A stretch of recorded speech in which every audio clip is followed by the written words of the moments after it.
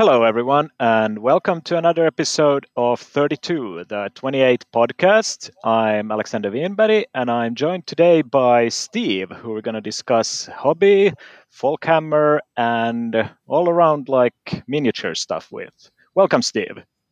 Thanks very much. Hello. How are you doing?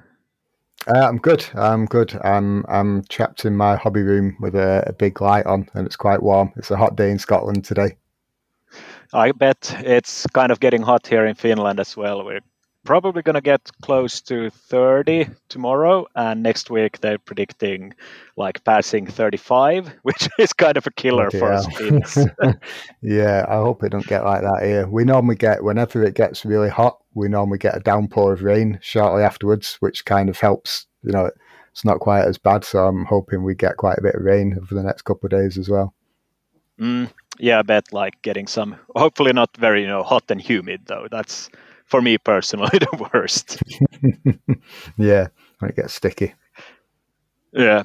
So I've been seeing you, as I mentioned, a lot on like different Discord groups. I think I've seen you on Facebook a bit. Instagram, you're popping up having opinions on all kind of projects. So tell me a bit about yourself and what is it like you do in the hobby?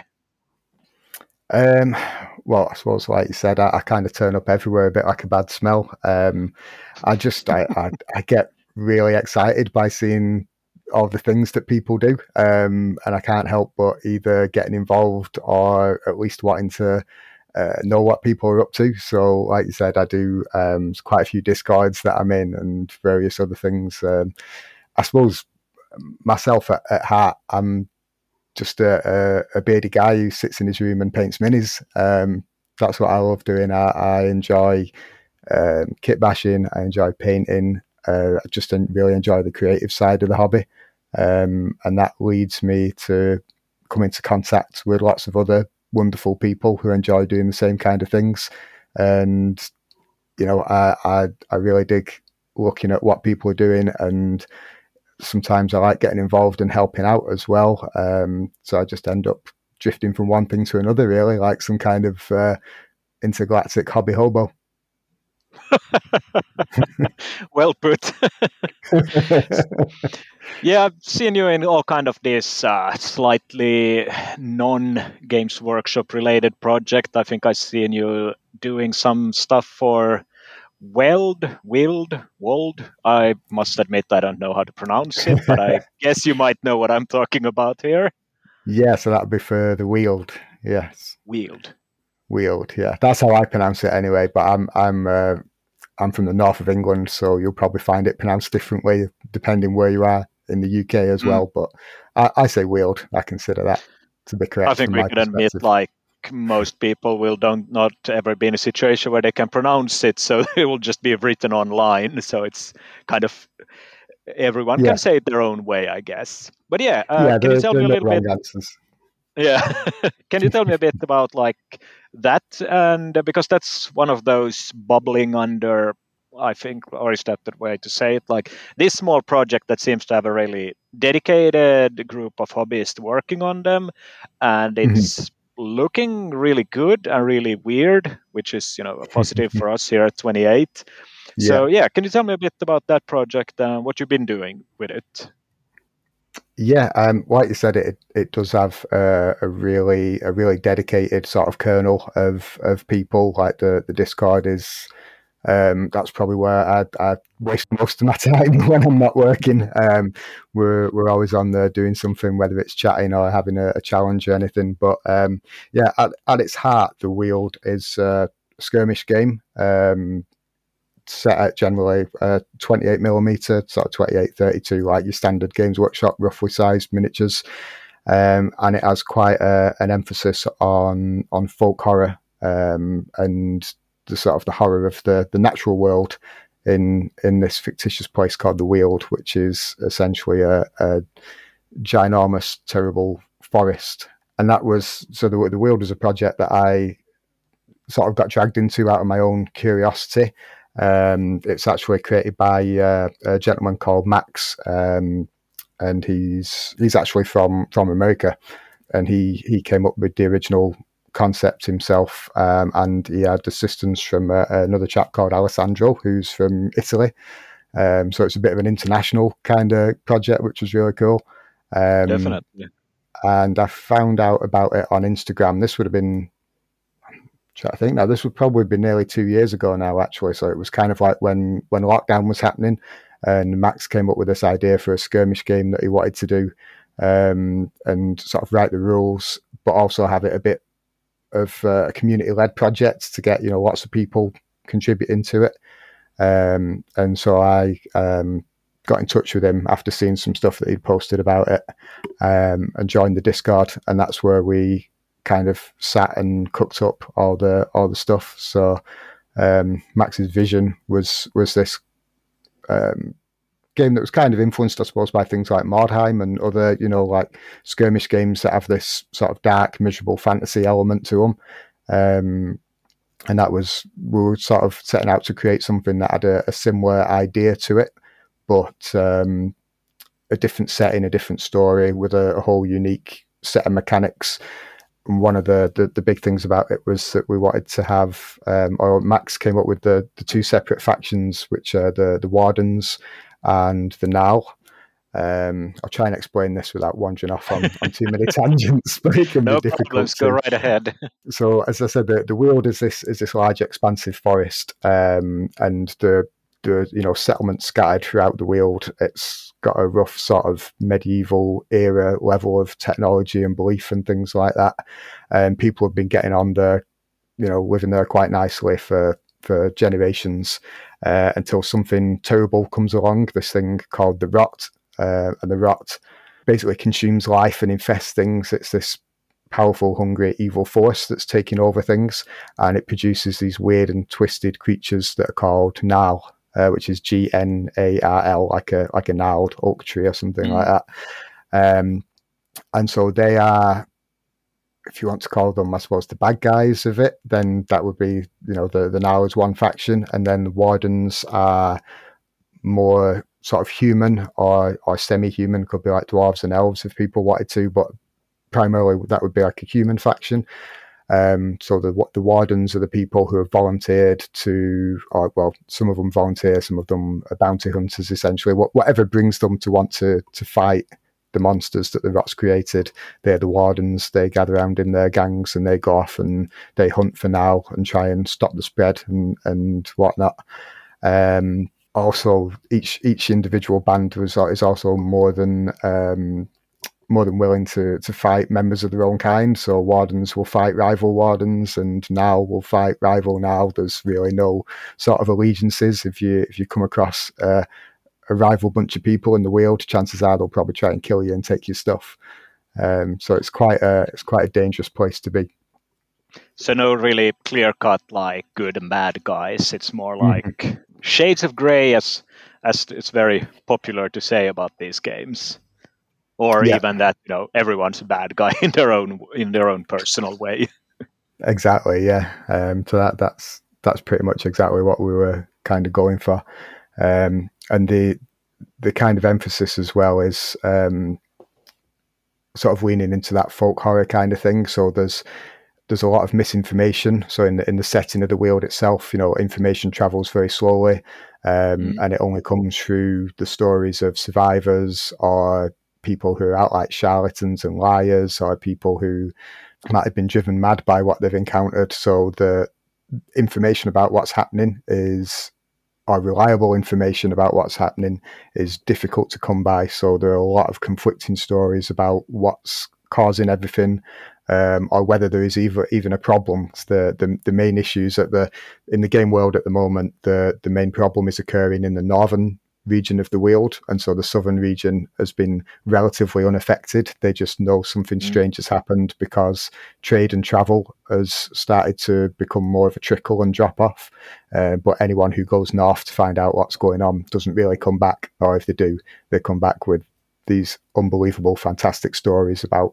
monsters in the trees and things like that. So information is very, very limited in the game setting for the the models, the characters that are involved in it. None of them really know exactly what's going on.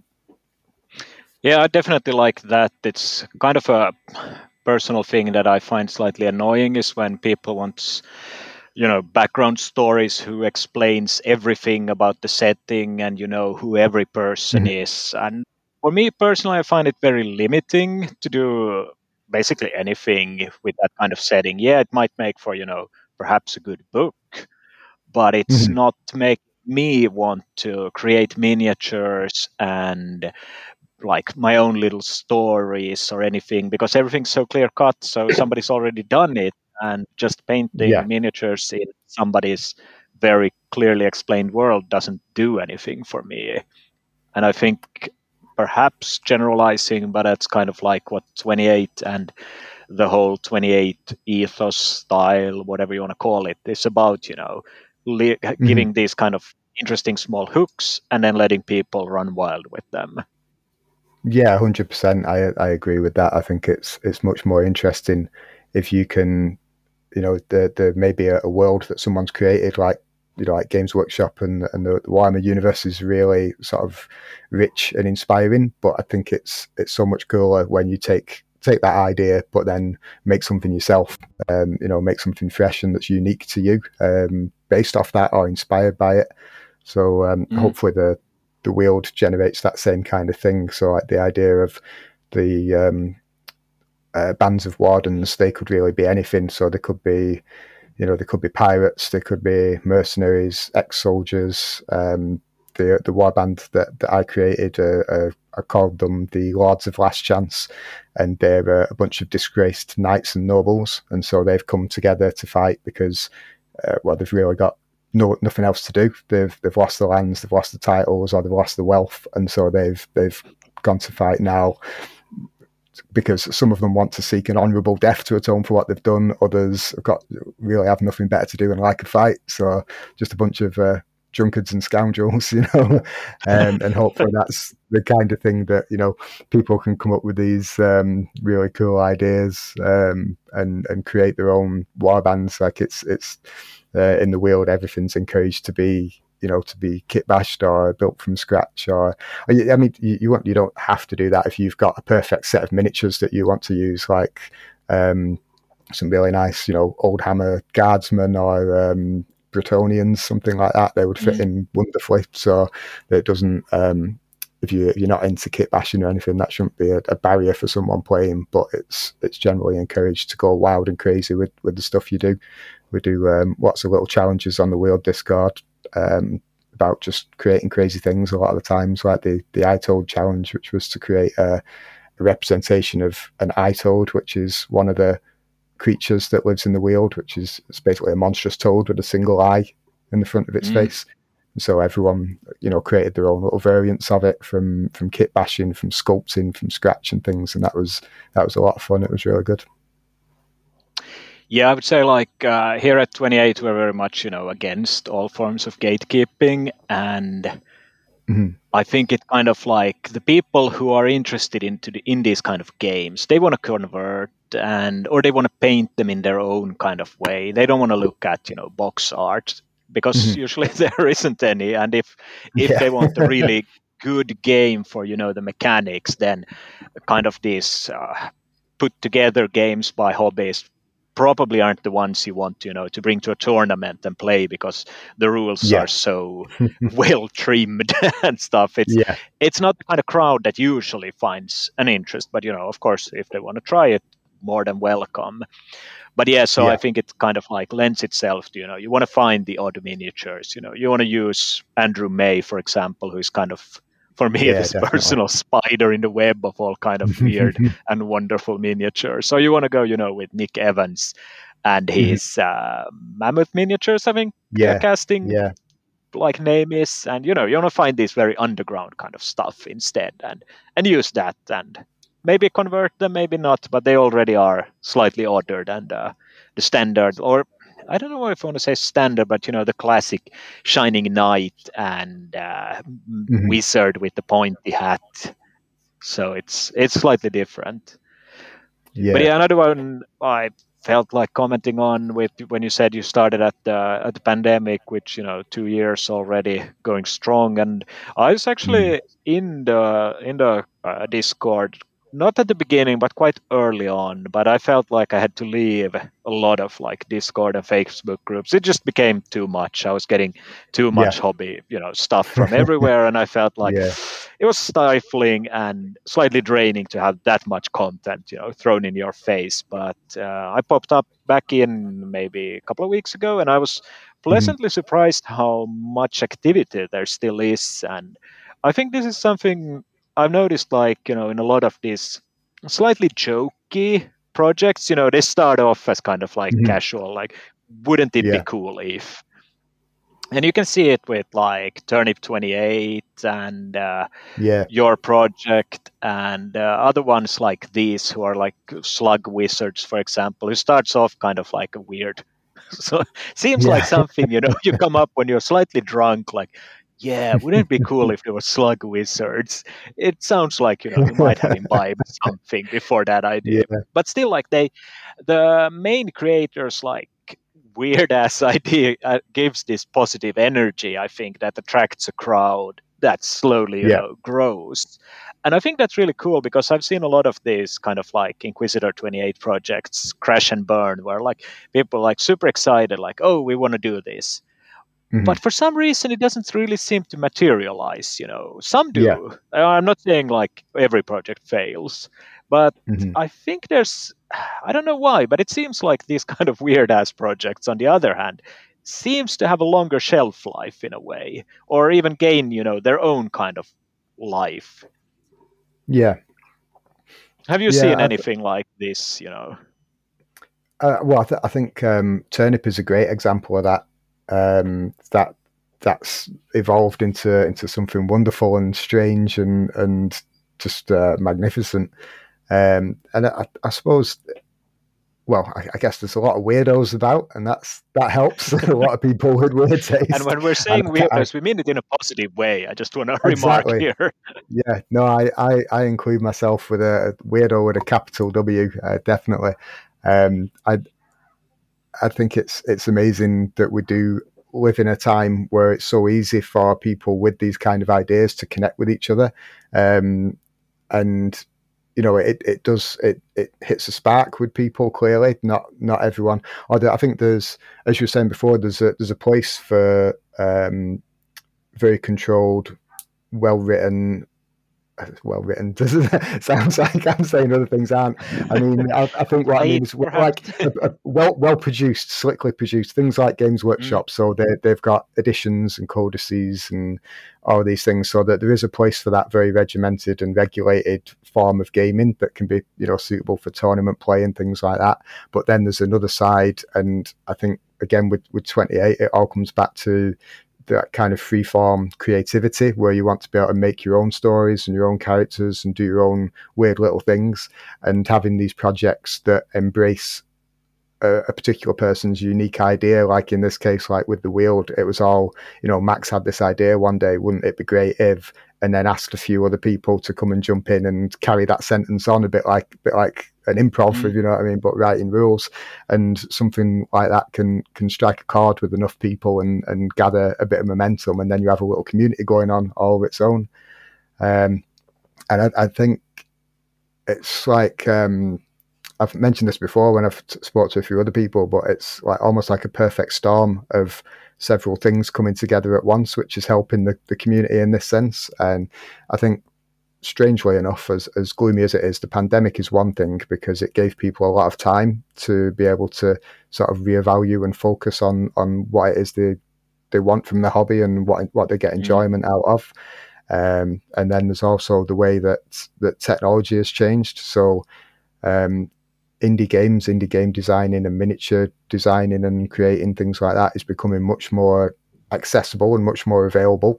And it's much more easy to find information about it. So things like Instagram, love it or hate it, it can be very good for finding out about what people are doing, what creators are making. So as you said, like Andrew May and Nick Evans, you can see their work on there. You can keep up to date with like the Kickstarters that they might release and things like that. So you can always keep track of what's going on in that scene. The 3D printing has really blown up as well, so people are able to mm. access different kinds of miniatures from different sculptors. And then you've got the things like Discord, which feels like it's been I don't think the Weald would exist as it does today without something like Discord. And it's almost without, I'm not paid by Discord before I say this. I don't work for them. I'm not sponsored, but it is a great place for having a community build around an idea, as opposed to like Instagram's not very permanent. It's, the feed changes all the time, and there's the whole thing about chasing likes and followers and stuff, and you post a picture and etc. Whereas in something like Discord, you have the opportunity to, there's a record of what's been discussed. You can save your documents there, or you can link through to Google Docs, which is what we do for the Weald rules. And so there is a sense of permanence. So the information that you put in there is not just getting cast out into the ether and then forgot about. And that allows you to have that permanent little community that people can come back to and chat in, and you can dip in and dip out. And I'm in too many Discord servers as it is, but I keep telling myself I'm going to spend more time on each individual, because I'll join them because I find them really exciting, and then I'll be all over it for a little bit, and then I have to go away and do something, and then I'll try and come back. But I'm going to spend more time with some of the groups that I've been neglecting over the next few weeks. But yeah, I think all those aspects coming together in the right place and the right time is probably what gives that little spark that means that some of these projects really do take off. Whereas maybe others don't. I think it's just that kind of timing aspect and those different bits coming together. Yeah, I've kind of talked myself into a corner there. Yeah, no, but I think like you're definitely on, a good point there. And yeah, I mean, Discord, love it or hate it, it has its problems, as any social media platform has. But like skipping the technical aspects of it, I think it's a great way to create this kind of like mini hubs for different projects. And it's slightly like the forums that sort of started dying in, I think, like 12 14 back in those days. And it has, as you said, a more permanent record rather than being just tossing out a message into the ether and hoping somebody like-minded might see it. So instead you have like, you can scroll it. Of course, some Discords grow so fast, and they grow this incredibly fascinating, I'm sure, from like one who studies cultures, kind of like subcultural language, where you're out one day and you might have missed 200 messages or something, and the jokes are getting so weird, like you can't get them.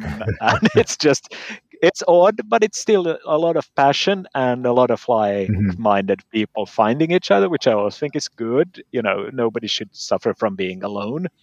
And perhaps we're getting past of the stigma of being online from those of us who are closing in on 40 or being past that remembers when it was like, oh, you can't be just sitting in front of a computer, go out and meet people. And for me personally, I met a lot of people in the flesh after meeting them online, not in a weird way or anything, as we all dislike to say it. The old Craigslist. Yeah, exactly. But yeah, no, so I think that it, as you say, it allows for these kind of projects to flourish. And definitely, pandemic boredom was very real for a lot of people. So, getting thrown into cool ideas is perhaps more accessible. And I think people are generally welcoming. If you feel like, hey, this isn't my group, then by no means stay in it. If it doesn't feel like they're welcoming, then fuck those guys and find something else that's more fun. But a lot of people are really like, hey, I like subject A, do you want to hear about it? And if you're up for hearing about nerds talking about random weird ass fantasy, then you might have a really great time. So I think that's a really cool subject. And I wouldn't have found you in unless it was these kind of weird things going on.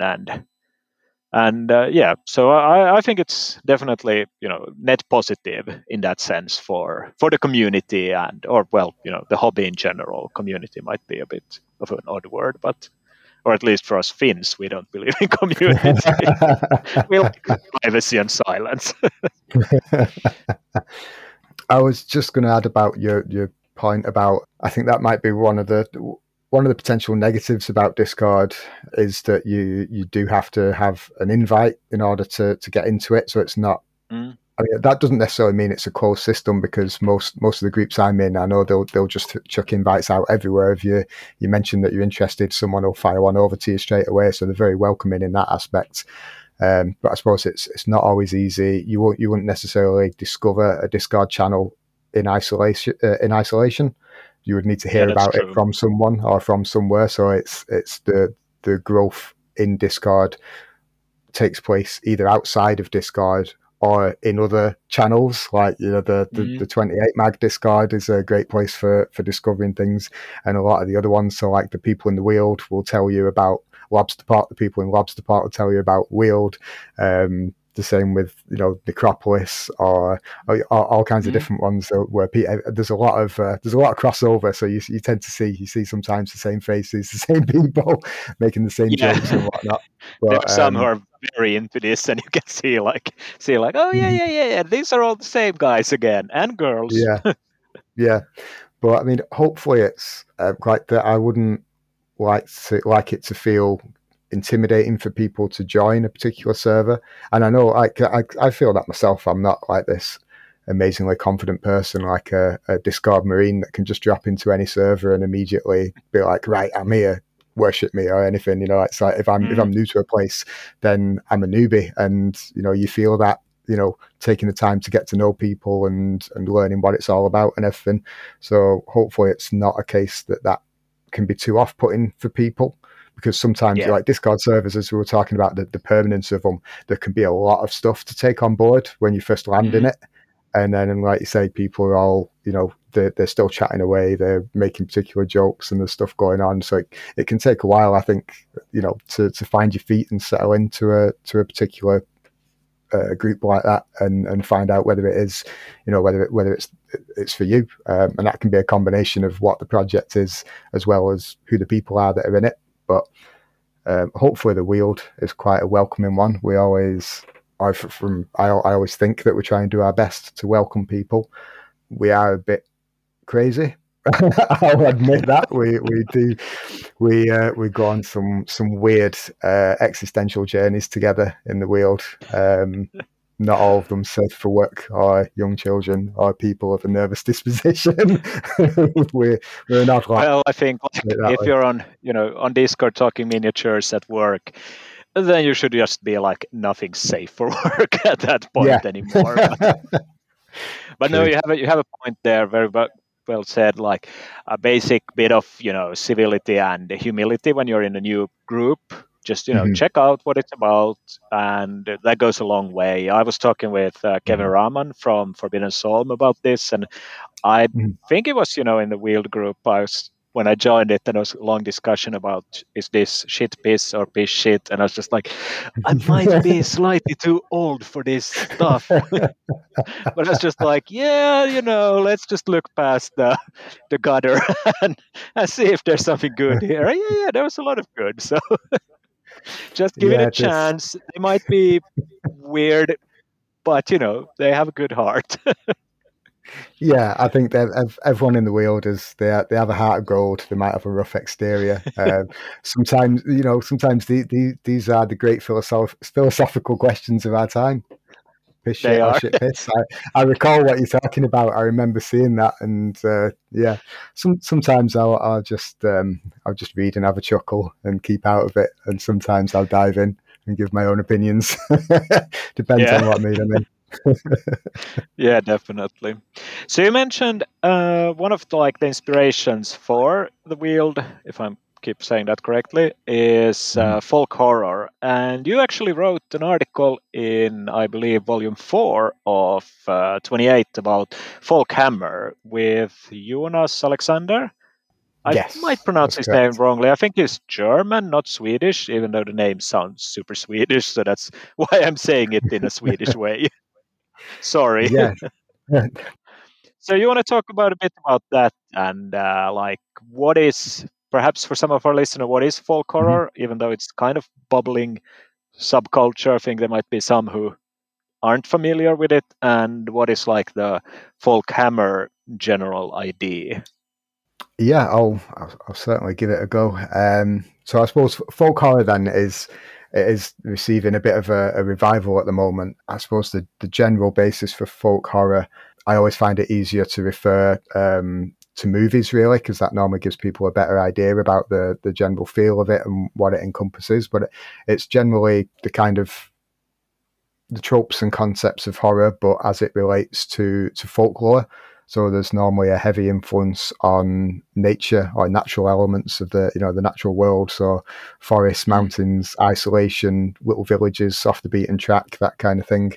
The countryside. And yeah, exactly. Yeah. And that sort of ties into the kind of folklore side of it as well. So this is where, in a lot of folklore, like all over the world, I'm sure it's the case. But in the UK, the weird things, the furries, the strange beings, they live in the forests, they live on mountaintops or in deep caverns and things like that. And folk horror is, I suppose, about exploring the kind of themes of what happens when humans come into contact with ancient things that they don't understand, that come from this rich folklore that we have in all different parts of the world. And it's always normally bad things as well. So bad things happen when we come into contact with these things. It's a bit like Eldritch horrors and the Cthulhu mythos. These are all, it falls under that category of things that humans are not meant to know. But folk horror, I think, also encompasses a lot of ideas. I suppose that there's a bit of an overlap with some kind of New Age ideas or things like New Age religions, like Wicca, and about having a connection to nature. So it's not always a negative thing. There's positive sides to it as well. So like nature can be a force for good as much as it can be a force for evil. So the kind of, there's a spirituality side of it as well. So where folklore or folk beliefs can, I suppose, lead to behavior that fits well into a horror film. So like human sacrifice and dark rituals and things like that. We must appease the gods to achieve our harvest this year. That kind of attitude. And that's kind very of much. If I may interrupt, just like very much yeah. in the old Wicker Man movie, the Christopher Lee version, not the Nicolas Cage version. Like it's a bad thing. Spoilers for a 50-year-old movie. Yeah. So yeah, it's a bad thing for the police officer, but it might be a net positive for the community. Yeah, exactly. Yeah, I mean, if it works, if you get the harvest you want next year, then who's to say that that's a bad thing? I mean, we can all and it agree leaves as kind of viewers. open-ended. Yeah. Yeah, I always thought it would be a really good ending to the film. I mean, don't get me wrong, The Wicker Man is probably one of two of my favourite films of all time. But I always thought the ending would be pretty cool if it skips to next summer, and you just see that the entire island is just overflowing with loads of crops and everything. And you'll be like, oh, so it worked. That's cool. They would be like, yeah, but we don't trust those, people in Scotland on those islands. They might get the wrong ideas. Yeah. So yeah, that's again. So the Wicker Man is a brilliant example of folk horror, and just shows that idea has been part of entertainment and part of our psyche for quite a while. So that film was done in 1973 maybe or something. I'm not quite sure. I think something like that. Yeah, something around those lines. So that's, like you say, that's more than 50 years ago. Those ideas were about, and there's been a bit of a revival in the past few years as well. There's other films that explore, aspects of folklore and incorporate that into horror. And that's kind of where the inspiration, I think, for Folkhammer came. And I should say I did not come up with the term Folkhammer. That was Jonas. He came up with that. It's such a brilliant term. It's like so in your face, clear. It really is. If folk horror, oh yeah, I know what this is. Exactly, because we'd been having a chat. We actually started communicating through Instagram because we were both seeing the pictures of the stuff that each other was doing, and we're always liking them and commenting and stuff like that. And so we just ended up chatting back and forth. And a lot of that was about films. Like we both recently watched the Lighthouse with Mm. Willem Dafoe and Robert Willem Dafoe. Pattinson in. Um, Yes.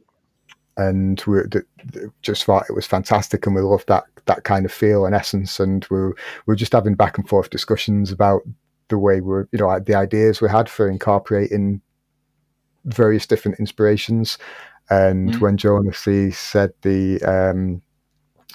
when he said the word Folkhammer, it was a proper light bulb clicking on moment for me, and it was like you've just managed to create this single word that describes how I feel about the stuff that I want to make and build and Mm. paint, and that just sums it up. So yeah, I was profoundly happy when I heard that term. It made my heart warm because I thought this is what I'm about. And so yeah, he was. That was an amazing bit of inspiration for him coming up with that. And I think like a lot of it can clearly be seen in, I mean, when we say Warhammer in this sense, we're talking about the old world, Warhammer Fantasy Battles, Yeah. probably mostly like the Empire in this because, we're Northerners from Europe, so we're, work with the tropes we're familiar with, but, your mileage may vary. Anyway, yeah, so I don't know if it would really work in 40K. I'm kind of hoping to find out if it would work or not. It's such a different Mm-hmm. setting that it's kind of, for me personally, hard to see it, but I'm hoping somebody else has that light bulb moment and just nails it.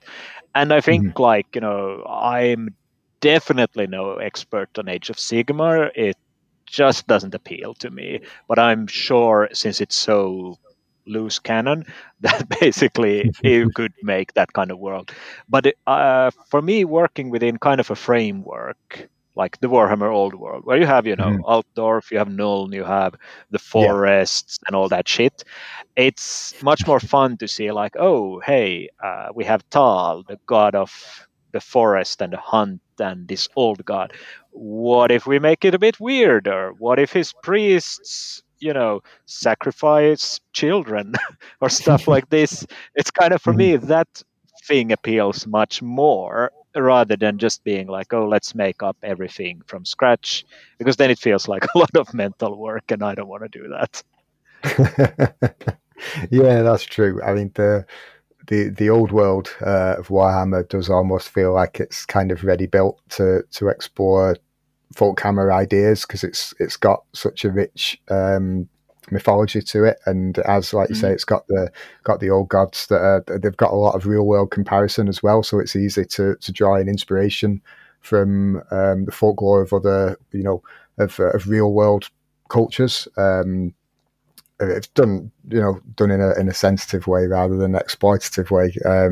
Yeah. Things like, as you said, because of where we are situated, we're more familiar and more exposed to sort of European folklore, like Western and Northern European. I think is the kind of thing that I would come across typically the most, Mm. and so that would be Yeah. what I would find easiest enough to transpose into the Warhammer world, into the old world, and take ideas and use those as influences. Again, there's so many sort of real world crossovers between the old world and real life. So, like the northern side of the empire, like Kislev, clearly has like a Slavic kind of influence to it, I would say. Mm. So there's that opportunity to bring in like Eastern European folklore as well, which I think it's not something that I'm massively familiar with, but all the time whenever I read about something from Eastern European traditions, I just think they're amazing. They've got some really cool, really interesting like ideas about the world and nature and the way it would interact with them. Moving away from a point, and I forgot what it is. Well, I mean, it happens to us all the time here, so Yeah. it's not like. And if I might cut in here, and I think it was last summer when that zombie kit came out, the new ones. Mm-hmm. Age of Sigmar Zombies, really like a wonderful kit. And it was, I was still like, oh, plastic is fun, let's buy plastic, which I'm really not at the moment. But anyway, so yeah, I was like, hey, what if these guys were civilians instead of being zombies? What if they're farmers and craftsmen and Mhm. retired veterans who got their legs blown off? Because I have this thing where, you always have to have a couple of amputees in your war bands, otherwise it's not Warhammer enough for me. So yeah, Mhm. I was kind of like, okay, yeah, let's do this. And looking at, personally, I kind of like having a slightly poorer in a way, if that sounds, I want them to be dirt farmers. They're not Mhm. rich. Rich Yeah. people aren't interesting. They don't have stories I want to hear. I want to hear about the family who's starving most of the year because they are croft holders on some real estate, like some estate who is just sucking out the workers. And for me, I was reading back then Under the Polar Star, a Finnish trilogy of books by the author Väinö Linna, who's very much about Finland's history from 1880 to after the Second World War. It kind of tells a family like their lives during that time. And I was Mhm. kind of like, yeah, let's bring this into, Ostermark or something like this, and try to, instead of having this mythology, let's mythologize like national trauma history in a way, and see, like, put it in the Warhammer world. Yeah. So for me, kind of the folk horror is more the horror is humans in that sense, but Mhm. still trying to have this countryside where it's bleak and there's witchcraft, and you don't really know what's in the waking world and what's in the dream world. Like landscapes kind of bleed together in that sense, and trying to find this people in who would live in that kind of place, and what kind of like stories would they I don't think they would even like try to tell them. They would just try to survive them in a way. Like, I mean, Yeah. I'm sure Scotland had its, poor periods. So in a Mhm. sense, you can relate. You have, your southern cousins. We have our western and eastern cousins who both like to claim us. Yeah. No, it's a very good point. I think that's definitely the case when it comes to folk horror and folk hammer. Is that it's at a sort of a peasant level, or like you said, there's poverty in it and there's hardship. So it's not really about the stories of rich people and rich people's problems. They're in castles and cities and towers, and they have opulence and whatever the level of technology of the day is. Theirs is at the higher end. So all this kind of thing about the folklore and the spirits in the wishing well and things like that. This takes place in this is at a level that to me it's the villages, hamlets, little farmsteads, places like that. And so these are the people who live very closely connected to nature. So like you said, they Mm. are impacted by things like the cycle of the year. So if the harvest is bad, then they're the ones who will directly suffer. It's not necessarily going to filter up the food chain to the lords and ladies who are sat in castles and have large tracts of land. So it's definitely a focus of how everyday people of the world, manage to deal with the harsh realities of life and nature and all the supernatural elements that might interact with that as well. The that folklore being that sort of interconnect between how we explain the parts of the natural world that we don't quite have a handle on, that we can't quite understand. Um, and so yeah, that's I keep doing it. Keep losing my train of thought. I've done it again. I'm sorry.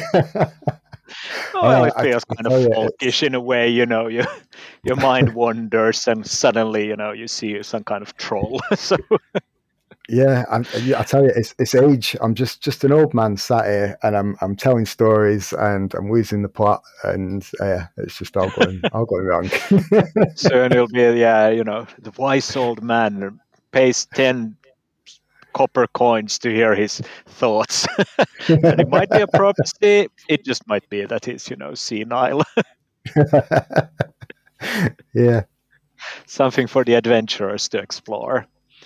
Yeah, no, but I think like in a lot of way the discussion has been, about doing kind of your own thing, and whether it's using Warhammer as a sort of springboard to explore different concepts, different miniatures, or just making your own like setting from scratch. I think both are equally valid and definitely brings interesting ideas to the discussion that might not be seen if you're just reading the books and not, how do you say, like creating your own thing. And I think in a way the 28 at least is all about creating your own kind of all weird comfortable dark place. Yeah, definitely. I think that's, without making too many assumptions about people, I think that's probably the kind of person who gets drawn to the 28 side of things is the person that does get a lot of enjoyment for having to put that additional work in of creating your own stuff. So like I said before, there's a place for both sides of the hobby in that sense. But I know for myself and a lot of people that I speak to on a regular basis or semi-regular basis, the things we enjoy is creating ideas and having other people help you and give suggestions and build on it and just put something together it might be based off an initial starting point that could come from a world like that's created by Games Workshop or another work of fiction, something like that. But at the end you have something that's much more unique and much more yours, or yours being part of the community of people that's built it. So you have that that sense of having created and nurtured something yourself, and being able to tell stories based around that, I think is a great thing. That's what I love about a lot of the way that the indie games that are coming up at the moment is that they're all about building these narratives and telling these stories and everything. So yeah, you can fight battles with your mini toy soldiers, but you can also have a cracking good time telling a story that can be as as small or as epic as you want. But you take it from humble beginnings to a satisfying conclusion. And I think that's a brilliant thing about our hobby. It's a bit like the tabletop role playing game scene as well. You creating these narratives with friends that you can go along to a conclusion with, which is really enjoyable. It's almost like playing a really detailed and involved, potentially open-ended computer game, but you're doing it with lots of other people and you're coding the computer game as you go along, because it's entirely up to you what goes into it and how it ends, basically. So I don't know, I'm very positive about the community. I feel like it's a great time to be alive in a hobby sense at the moment. Maybe not in other sense that the world's kind of turned into a flaming piece of shit, but at least from a slightly from my perspective, the hobby side of things, I think is really bustling hive of really good positive activity for the most part. I mean, there are some bad corners of the hobby, but that's not what I was talking about. Yeah, no, well said. I mean, well said. Like, of course, there are bad apples everywhere, but we try to ignore them and don't give them the space they crave. But yeah, no, it's definitely a time for indie game developers, and it seems like there's some crazy new game coming to Kickstarter. What are those small micro pages where you can pay a few bucks for a game all the time? So it's definitely a time to explore rather than just being like, hey, staying on the mainstream path. You can find, I mean, no hobby shame, you do you, and it's equally worth anyway. But might be worth trying out something weird and seeing like, hey, maybe this is my kind of shit. Exactly. But yeah, hey, I think we're gonna wrap up here. But before we end, I want to ask you to recommend a game, a book, and a movie. Preferably not a game you're working on, though. Right. Yeah.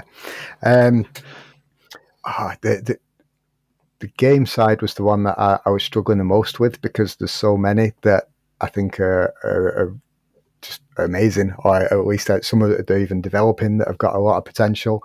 But I think the one that I would suggest at the moment is Lobster Pot.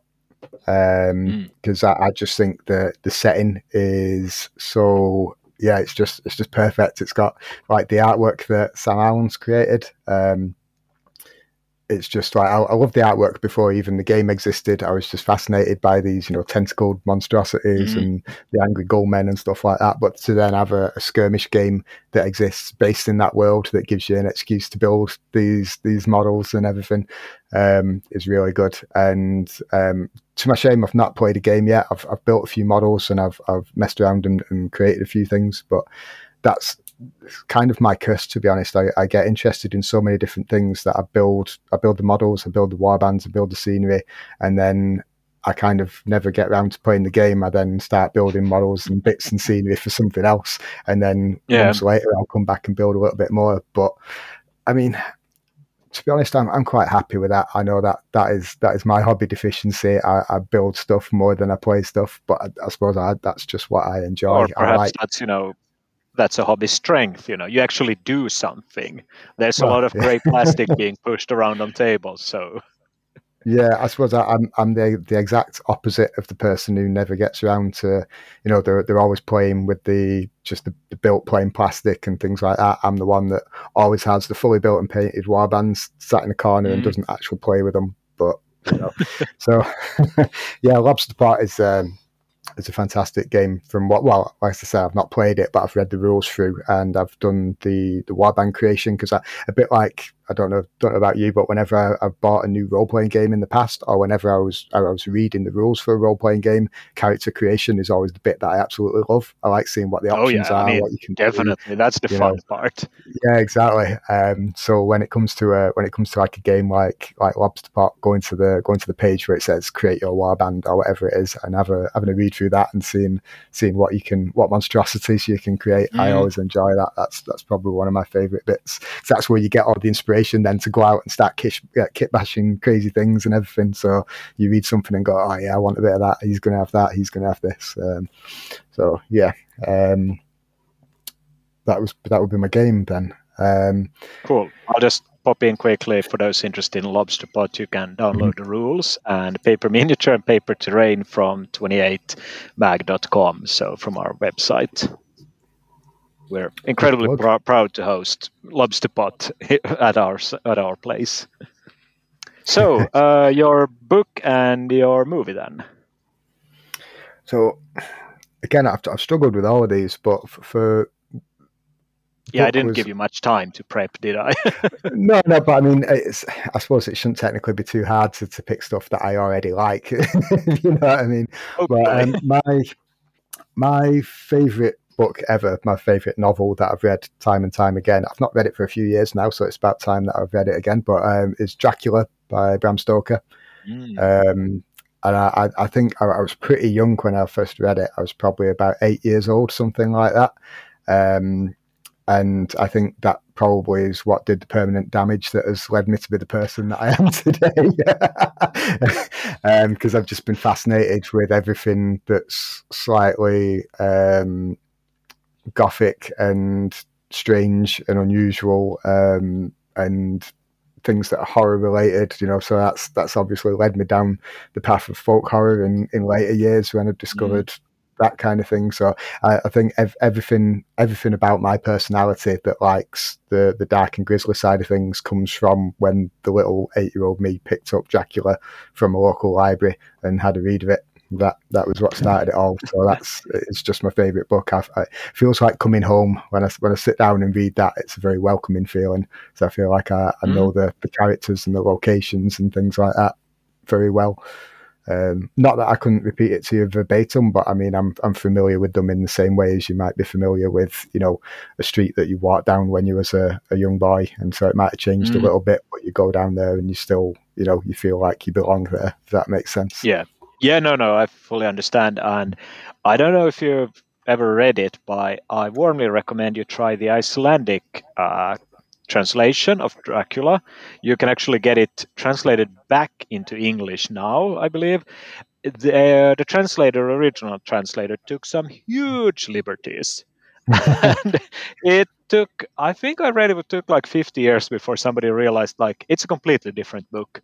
It's just insane. And I think it's just hysterically cool that some rogue translator took the book and was like, fuck this plot, and made his own kind of book. And nobody noticed. So I that is warmly awesome. recommend you try to track it down. That's just made that's just made my mind explode a little bit. 'Cause I'm just thinking now, like how many things that get translated do we actually, we place so much trust in the person who's presenting information to us that it's been translated accurately, and the guy who's writing it hasn't just looked at it and gone, well, this is a bag of shit, I'm going to give this character guns, and so we're Yeah. getting something completely different. But that is amazing. I'm going to have a look into that. Yeah, definitely. And your movie then? What are we looking at? Oh, movie, right. You would think that it would be Wicker Man, and it almost is. It's kind of Mm? nearly Wicker Man, but it isn't. It's a film called Excalibur that it was actually released the year I was born, 1981, and directed by John Boorman. And it is, to my mind, it takes some liberties with the story of King Arthur and everything. But for me, it's the most perfect representation of the Arthurian tale in a film that I've seen. There's nothing else has come close to it. There's parts of it that I would say are grim dark. It's got flagellants in it. The knights hacking each other to pieces. It can be quite grim and bloody. There's folklore. There's this sense of wonder and nature and magic in it as well. But it's not silly magic like throwing fireballs and things like that. There's a lot about it that is where magic is a subtle way of influencing the world around you. It can be powerful, but still quite subtle. The idea of like illusion and things like that.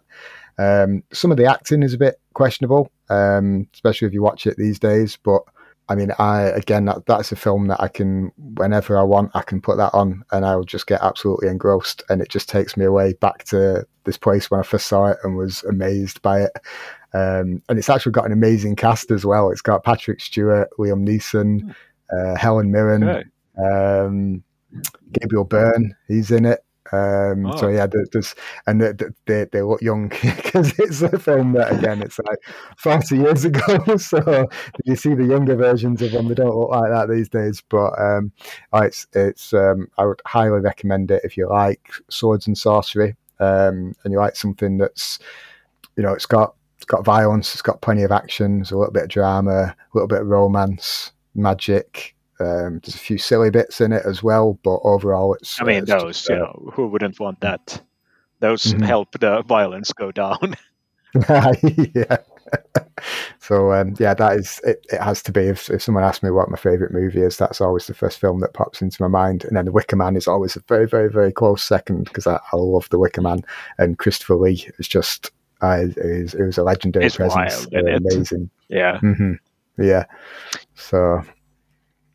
I must admit, I haven't watched Excalibur. My friend Johan is always talking like, "Oh, Excalibur," and I'm just like, "Yeah, I don't want to admit I haven't seen it because it's it's one of those movies most people seem to have watched who's into this kind of Warhammer thingy, and I haven't seen it. I mean, my other movie shame is I haven't seen Alien. I've never seen Alien. I've seen the second part, the third part, and the fourth part, but I haven't seen the first for some reason. So I think everyone always says about how good the second one is, and that's very true. Second one is amazing, but the second one is definitely more of an action film, whereas the first one is more of a horror film.